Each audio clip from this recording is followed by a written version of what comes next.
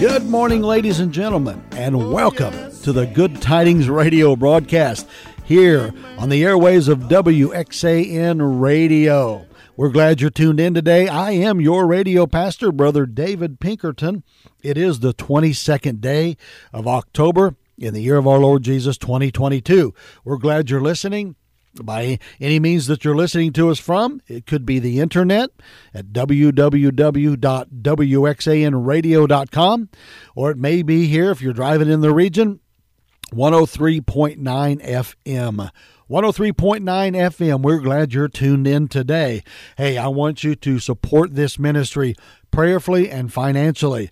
Bless Brother Danny and the good folks here as they try to keep the gospel of Jesus Christ and the Word of God going forward, and the best gospel music on this side of heaven. It's gorgeous. I love the music that we play here. So we're glad to be a very small part of the WXAN family. I'm thankful to the Lord and thankful to Brother Danny for that opportunity. But I am your radio pastor, Brother David Pinkerton. Glad you're tuned in today. I do want to invite you again to the J City Church, Johnston City, Illinois. Sunday school, 9:30. Church service, 10:30, Sunday mornings. We go live stream at jcitychurch.com, 10:30. Goes from 10:30 to 11:30. Why don't you come and be with us? We'd love to meet you. On Saturdays at between 5:30 and 6, we will feed the community. So drive up to the church parking lot. Come on up. We'll be glad to feed you a wholesome, nutritious meal prepared by state-certified cooks in a safe and sanitary environment, and we'll be glad to share them with you. But we'd love to have you come and visit us. J City Church, Johnston City, Illinois, 9:30, 10:30 Sunday mornings. 7 o'clock is our Wednesday night prayer service. Come and be with us, okay? If you need to get a hold of me, feel free to get a hold of me at drdave13@gmail.com. DRDAVE13@gmail.com. All right, I want to get right into the scripture this morning. This is the Good Tidings radio broadcast, and Jesus is the good tidings that we're lifting up. We share Jesus Christ unashamedly, unapologetically, but we also are here to exhort the brethren, build up the Christian through the Word of God, but also to evangelize the lost and encourage every preacher, every deacon, every Christian listening under the sound of our voice. We want to be an encouragement to you. So today, here we are at the latter end of October the 22nd, and I want to speak to you this morning on the devil, the born-again believer, and the devil. So open your Bibles, please, to James chapter 4 and verse 7. James chapter 4 and verse 7. I want us to look at four things today: the enemy that we face, the exhortation to fight, the encouragement to fight, and the example to follow. How is the Christian to deal with Satan, the devil? James chapter 4 and verse 7. Open your Bibles, please. Call your friends. Text them right now. Tell them the Good Tidings radio broadcast is on. Let's look at God's Word together. James chapter 4 and verse 7. Submit yourselves therefore to God. Resist the devil, and he will flee from you. 1 Peter chapter 5, verses 8 and 9. Be sober, be vigilant, because your adversary, the devil, as a roaring lion, walketh about, seeking whom he may devour, whom resist steadfast in the faith. Christians, listen up real close, okay? Draw close. Listen to what God's Word is saying today. Have you ever known a young person or any Christian person who was brought up in a good, solid, fundamental, Bible-believing church? Maybe they even attended a Christian school. They lived a separated, dedicated life to Christ. Their parents were faithful in family devotions every night. Yet that young person, when they got older, became rebellious, yielded to temptation, and went out into sin. Or something similar to that. Did you ever hear that happening to a Christian? And I've heard that. You have too. And sometimes parents will say, what did we do wrong?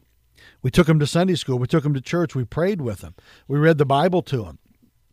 We did what we knew to do scripturally to bring them up in the nurture and admonition of the Lord, and yet all of a sudden they're out in the world. What's going on? How do we explain that?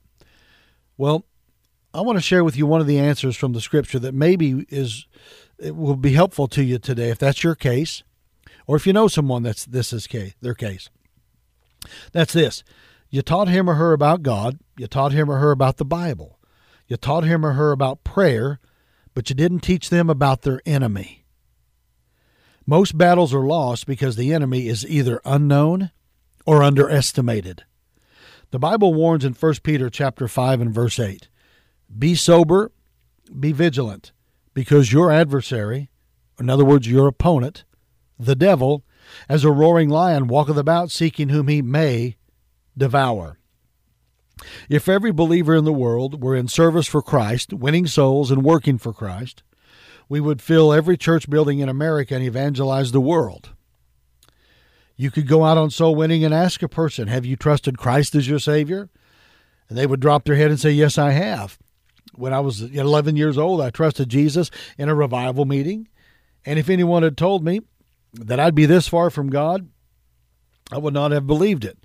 What happened to that person, you might say? What happened to that preacher that fell? What happened to that Christian that fell and backslid and got into sin? What happened, folks? No, we're not throwing stones. An ounce of prevention is worth a pound of cure. We're exposing who the enemy is today, Satan. I know preachers who were well respected, served God faithfully, won souls. Now they're out of the ministry. Well, what happened? They didn't know their enemy. And in most cases, Christians who read their Bible, prayed, and attended church, and they knew nothing about resisting the devil. The promise in James 4:7 is this: resist the devil, and he will flee from you. That's just as Bible, folks, as John 3:16. So, number one, think about the believer and the devil. Number one, the enemy that we face. Folks, we have an enemy named Satan, Lucifer, the son of the morning, who's as real as God himself. He's as real as Jesus Christ himself. He's a real, live, walking, talking, roaring devil. Dr. Dallas Billington had wrote a book entitled God is Real. Well, someone needs to write a book entitled The Devil is Real. Folks, don't be like the boxer who, after the first round, went back to their corner. His trainer patted him on the back and said, "Go back and get him this next round. He hasn't laid a glove on you." He went back and fought the second round, and his opponent almost knocked him out. He staggered back to the corner. His trainer patted him on the back and said, "Go back and get him this round. He hasn't laid a glove on you." He went out again the third round and was knocked down twice for the count of 9 and saved by the bell. They dragged him back to the corner. His trainer patted him on the back and said, "Go back and get him this next round. He hasn't laid a glove on you." And finally, the boxer said to his trainer, "I'm going back and get him this next round. But keep your eyes on that referee because somebody is beating the tar out of me." Now, folks, the devil is never more successful in defeating us in our lives and in our Christian lives and in our churches than when he makes us think that he doesn't exist. Billy Sunday said, and I quote, "I know the devil is real for 2 reasons. First, because the Bible says so, and second, because I've done business with him." End of quote. If the devil was too subtle for our unfallen parents, Adam and Eve in the garden, then we must be careful not to underestimate him also. President Roosevelt one time had a dog he thought was a good fighter. One day, while out for a walk, an old mangy dog jumped on the president's dog and almost killed it. The FBI agents rescued the dog. On the way back to the White House, one of the agents said, "Mr. President, I thought that dog was a good fighter." Mr. Roosevelt replied, "He is a good fighter. He's just a poor judge of dogs." End of quote. Now, folks, you may be a good fighter, Christian, but if you're a poor judge of your enemy, you will lose. The devil is powerful, but he is not omnipotent. He has limited power, only the power God has allowed him to have. For instance, Satan has the power to take thoughts out of human beings' minds. The Bible says, when anyone heareth the word of the kingdom and understandeth it not, then cometh the wicked one, and catcheth away that which was sown in his heart, or his mind. This is when they receive seed by the wayside, Matthew 13:19. A person hears the truth of the gospel, and before the truth can take root in their heart, then cometh the wicked one, and catcheth away that which is sown in their heart. Why is it that we have no problem remembering a beer or a cigarette jingle, but we have difficulty memorizing Scripture? The problem is no one's trying to take the beer jingles out, but there is one trying to take the Bible verses out as fast as the seed is sown in your mind, friend. We remember things we shouldn't remember and forget things that we should remember, because Satan has power to take out of one's mind the seed once it's sown.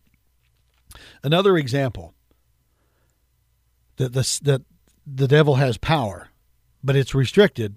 He also has, number 2, the power to put thoughts into our minds. In Acts chapter 5, verses 1 and 2, we see some Christians, Ananias and Sapphira. They lied about their possessions. And in the next verse, Peter said to Ananias, "Why hath Satan filled thine heart, or your mind, to lie to the Holy Ghost?" The word heart in this verse has reference to the mind, the center of the man's being. When we talk about the heart of the matter, we mean the center of the matter. When we talk about the heart of the earth, we mean the center of the earth. When we talk about the heart of the tree, we mean the center of the tree. Most of the time when the word heart is used in the Bible, it has a reference to the mind, not the physical pump. The Scripture says in Proverbs 23:7, "As he thinketh in his heart, so is he." Now, you don't think in your heart, you think in your mind. The center of your being is your mind. This is the place of your emotions. This is the will and the intellect, where decisions are made. Peter said to Ananias, "Why hath Satan filled thine heart to lie to the Holy Ghost? Thou hast not lied unto men, but unto God."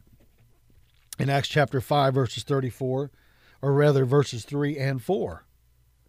Now, where did Ananias get the idea to sell the possessions and keep part of it back and to lie about it? From the devil, from Satan.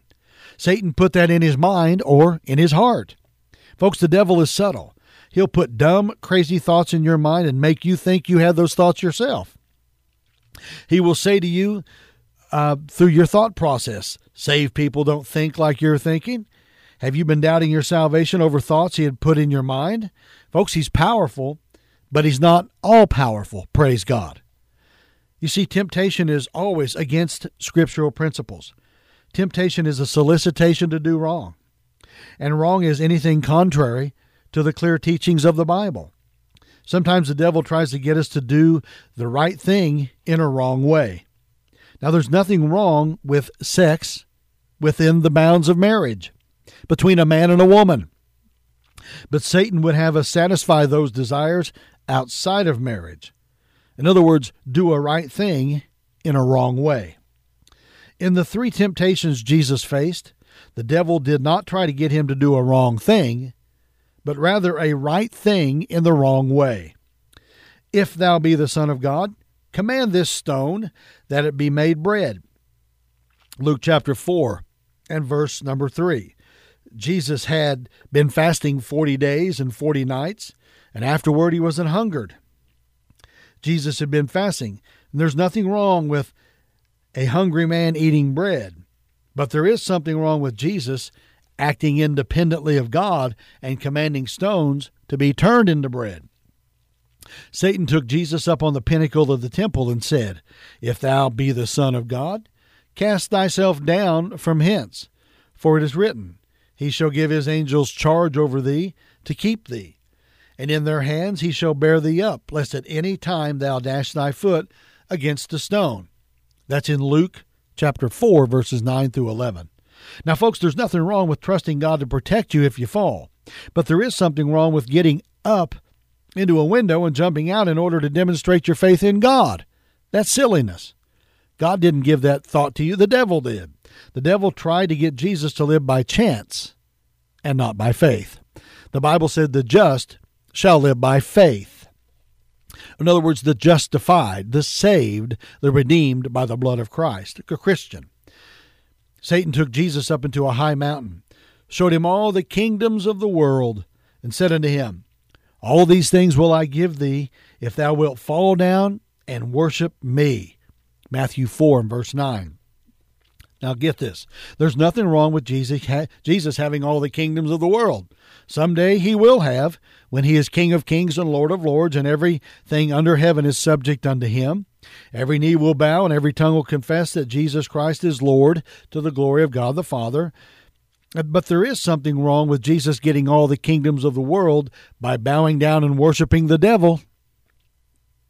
The devil wanted Jesus to take a shortcut, to enjoy the crown without going to the cross, without suffering. But Jesus, knowing that worship and service went together, answered, It is written, Thou shalt worship the Lord thy God, and him only shalt thou serve. Luke chapter 4 and verse 8. The devil is so subtle that it's almost frightening, folks. He is going to bug us, get this now, until you go to be with the Lord, either through the valley of the shadow of death or through the rapture. He's never going to give up on you, Christian friend. He will be standing around when we press a dying pillow trying to get us to do something wrong. Listen to me close, listen folks, listen. There is a real, live, walking, talking, roaring devil. He's walking about as a roaring lion, seeking whom he may devour. He has devoured many Christians. He's ruined their testimonies.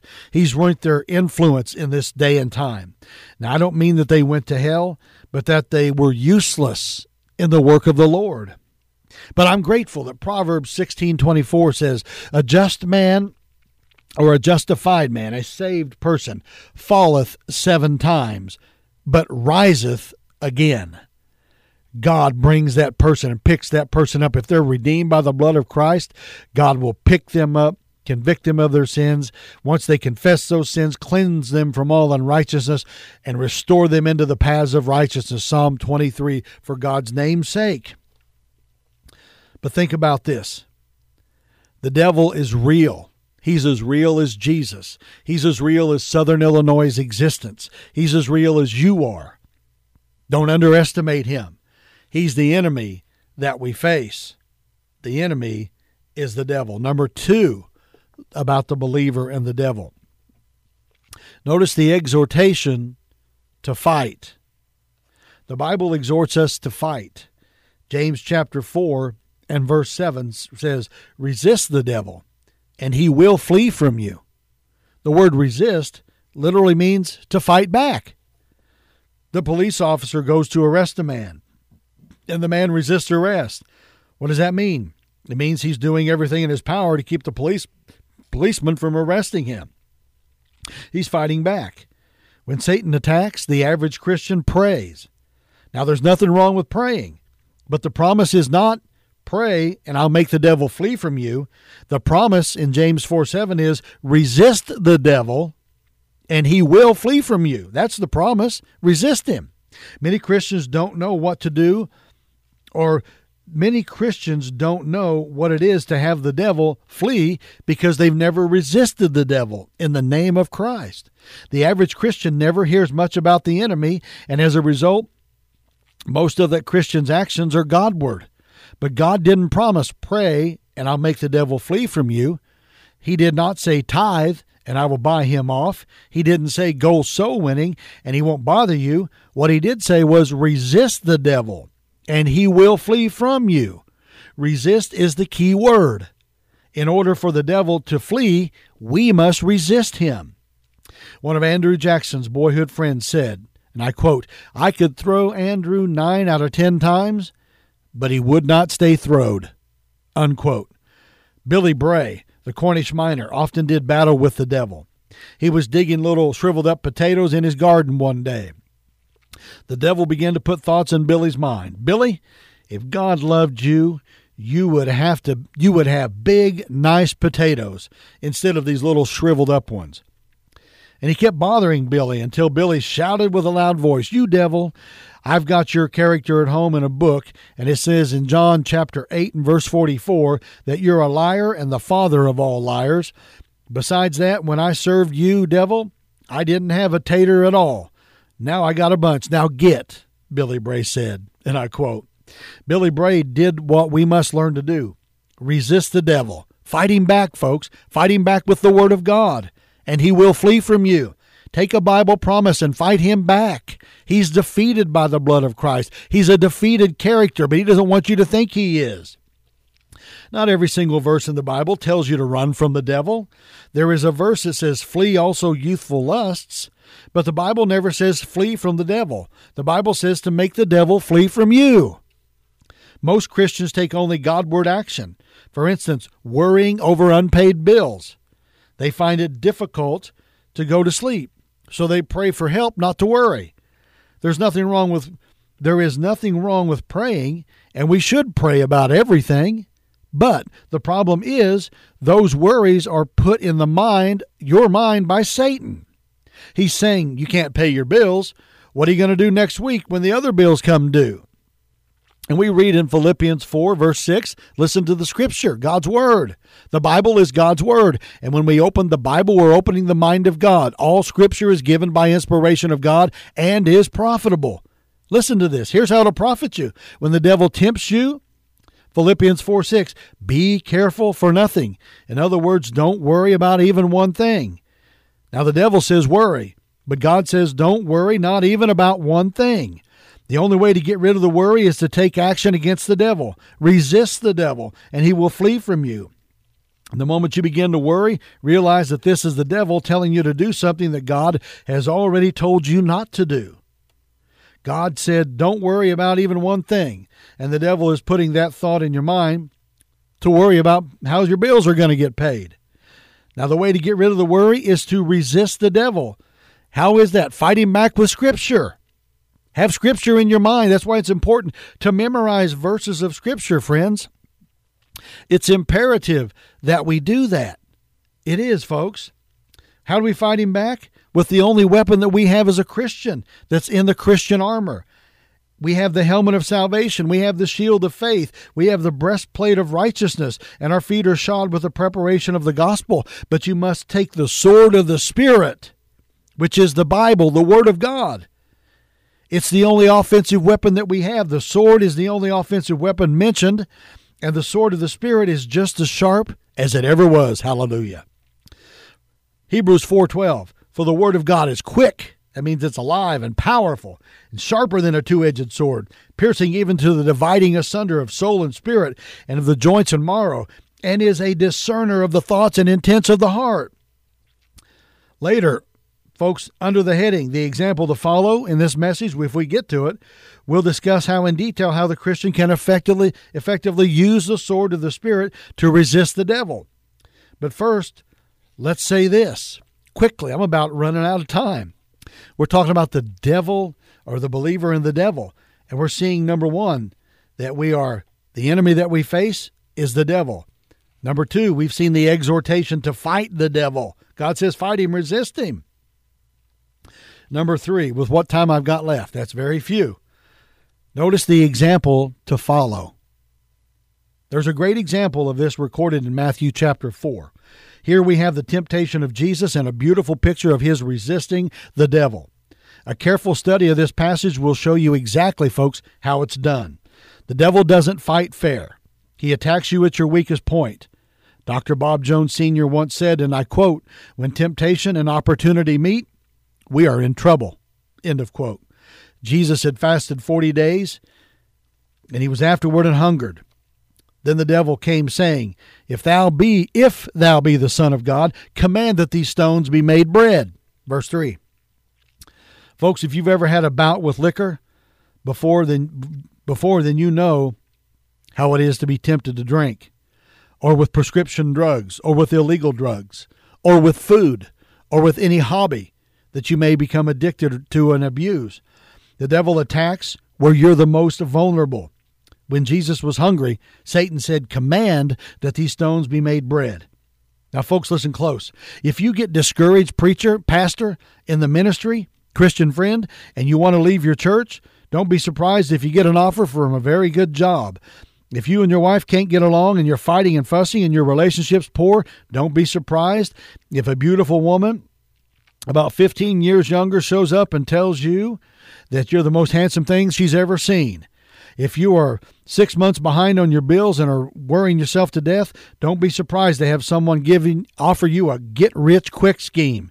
Satan didn't attack when our Lord had just finished a good meal and say, "If thou art the Son of God, command that these stones be made bread." Rather, it was after our Lord had fasted 40 days and nights and was hungry. And Jesus responded, "Listen, it is written." In other words, in the Scripture, it is written, "Man shall not live by bread alone, but by every word that proceedeth out of the mouth of God." Jesus used the sword of the Spirit and the Word of God, the sword of the Spirit, to counter temptation. The temptation amounts to, the devil said, and the answer to the tempter and the way to resist the devil is to tell him what God said. It is written. Get the Scriptures in your heart. Memorize verses to combat the devil and the areas that you're tempted in, friends. Jesus used a verse from the Old Testament that was appropriate for the temptation. To resist the devil simply means to fight back with the only offensive weapon we have, the sword of the Spirit, the Word of God, the Bible. Now, I don't have much time left, but I want to tell you, if you're not saved, listen to Pastor David right now. God loves you. Christ died for your sins. He shed His blood on the cross. He was buried in the tomb and resurrected the third day according to the Scriptures. He took your sins in His own body on the tree, and not yours only, but the sins of the whole world, and died in your place. You are a sinner. You owe a sin penalty, a sin debt, and you have nothing to offer God to pay for that. Nothing. Your good works, your money, your philanthropy, your charity, your good position in the community, your church membership, your sacraments, your baptism, your Sunday school pen, nothing will satisfy God's holy, just demand for righteousness to pay your sin penalty. But God so loved you, He sent His only begotten sinless Son, Jesus, to die on the cross, and He paid for your sins.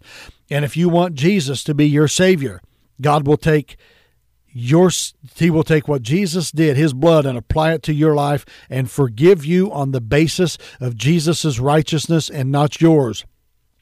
The righteousness of Jesus will be given to you when you, by faith, put your trust in Jesus to be your Savior. Would you like to be saved and know you're going to heaven?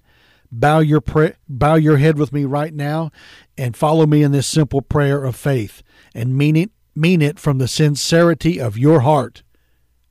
Jesus, please forgive me of all of my sins.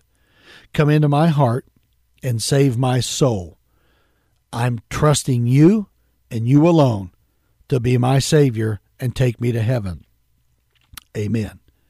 The Bible says you've been born again spiritually, John chapter 3, by doing that. Write me and let me know. I have some information I'd like to share with you. Email me at drdave13@gmail.com. DRDAVE13@gmail.com. And we'll be glad to correspond with you and get you some information. Christian, you have an enemy. Your enemy is not in the White House. Your enemy is not in the State House or the Capitol building. Your enemy is not in the courthouse. Your enemy is not even in your house. Your enemy, Christian, is the devil, Lucifer, the son of the morning.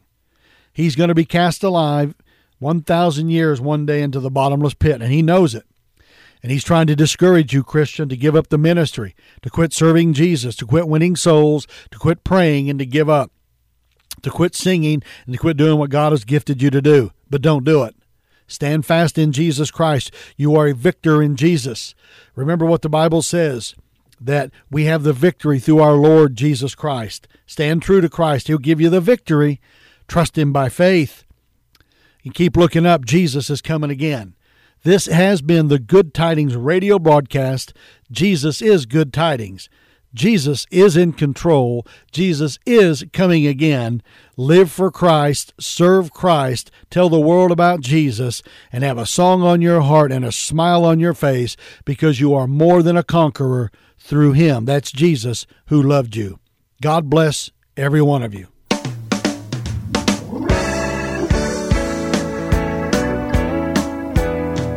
I bring you good tidings of great joy. Oh, yes. The day is finally here. Emmanuel. God is with us. Oh, yes. No need to fear. For unto you is born this day Savior Christ our Lord. So fear not.